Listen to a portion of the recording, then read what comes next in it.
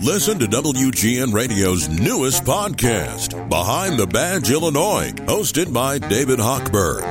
Behind the Badge Illinois views current events through the eyes of Illinois law enforcement leaders. Tune in. Visit WGNRadio.com/Behind the Badge.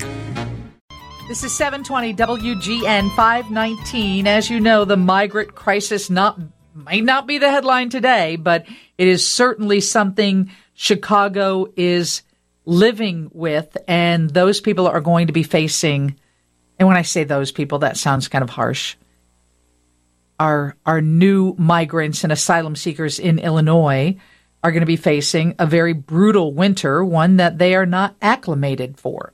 Or two, actually. Patty Zappa, let me get Patty on the phone. Patty is with an organization that has set a pretty lofty goal, and that is to gather 18,000 coats for migrants. She's the executive vice president of One Warm Coat, and I know you're a national organization, but you're working with all of our local nonprofits to help make this happen, right, Patty? We are. Thanks for having me. So we are national, and we operate a coat drive program across the country. So the way that works is we partner with local nonprofit organizations in every state and cities across the country to empower volunteers to hold coat drives and then take those coats to a local agency that needs them. So what we're doing in Chicago is what we were already doing, but then, the city reached out to us and said there's, even more of a need than what we were already facing because of all of the migrants who have come to the city without coats. So we're really empowering people in the area to get involved, to donate coats, to hold coat drives, because not only is there an extreme need because poverty rates are so high right now, but then all of the migrants who have come don't have coats and are living in not great conditions right now, so they're not, they don't have the shelter that they need, and they are going to need those coats really soon. Yeah, we broke a warm weather record today. It'll be the last 80-degree day of the year, and it'll drop by about 40 degrees over the next 3, 4, 5 days. And boy, that's a chill that people from another part of the world just can't endure. So tell us what we need to do. Sure. So, yeah, to your point, hypothermia can set in even at 50 degrees, which doesn't seem that cold, but especially like you're saying, when you're not from, cold weather areas. So there's really easy ways to get involved. You go to One Warm Coat's website, which is onewarmcoat.org. We have a button that says Donate Coats. You can go there, type in your zip code, and you'll find a number of areas near you that are accepting coats. You can do the same thing with one of our partners, Cradles to Crayons. They also are accepting a lot of coats for migrants right now, in addition to the other individuals that they serve. So if you go to their website, which is Cradles to Crayons Chicago, you can find additional locations. Between our two organizations, we have about 100 locations in the Chicago area that are accepting coats. So bring your gently worn coats.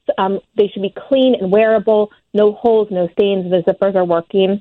Another step is to hold a coat drive. So you could hold a coat drive in your community, at your place of business, at your place of worship, your child's school, to gather even more coats and bring those to one of the collection sites around the city as well. And, as we've been talking to the city and to Cradles to Crayons, the goal is to try to get as many coats as possible before the end of the month, because to your point, it is going to get cold very soon.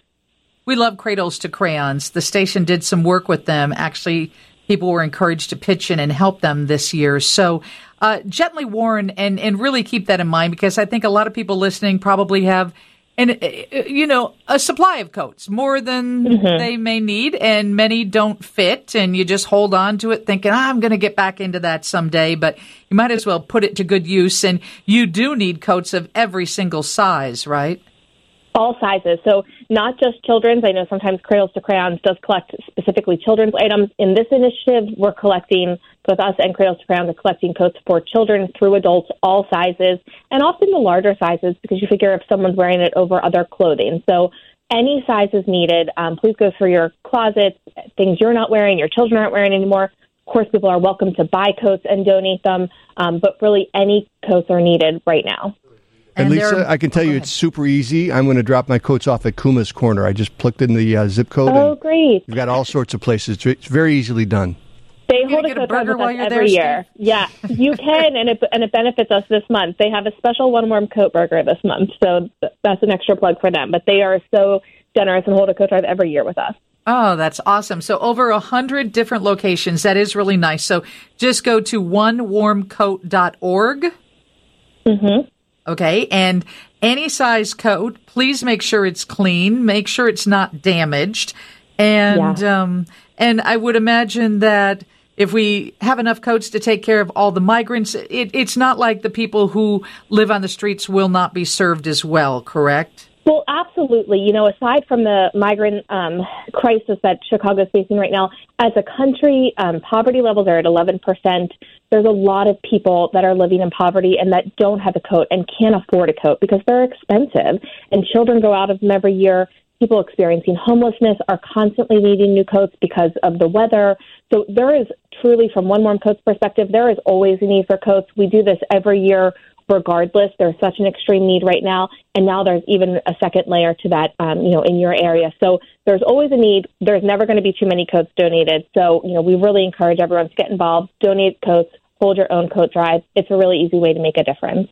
And then you accept donations on your website as well. If people just don't have a coat or don't want to deal with trying to drop it off, you'll accept a donation, I would imagine. Absolutely. So every dollar donated through our coat drive program warms one person. We're not purchasing coats with that, but it goes right in through our program. We have really low overhead, so that's also another option as well. All right. Thank you so much. onewarmcoat.org. Thank you so much.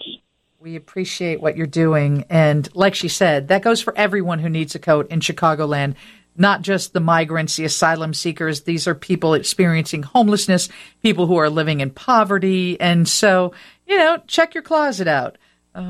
I know that, often when you have people that have passed in your life and you have their clothes, and sometimes you don't like to give that stuff up so easily because you have an attachment to it. But there's not a better way to see that coat put to good use this winter than on the back of somebody who otherwise would be cold. I've said it before, that. We donated my dad's clothes, and we thought it was a great way to honor him. I think that's the best way to honor him. And, I think we all do that, Steve. You guys were very quick about that, and you put that stuff to good use. But I know family members who just can't release some of that stuff, and it's like, let it go. It's taking up space, and it would be better used on the back of someone who needs it. So that's pretty cool stuff.